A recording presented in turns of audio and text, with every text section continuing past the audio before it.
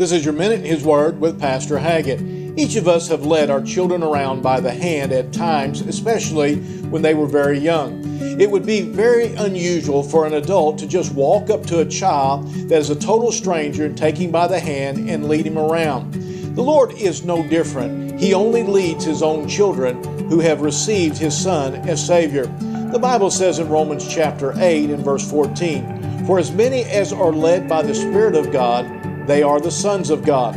Just as a parent leads their child to protect them and to guide them to do right, the Spirit of God leads and guides the children of God to protect us and to guide us into the way of our Heavenly Father.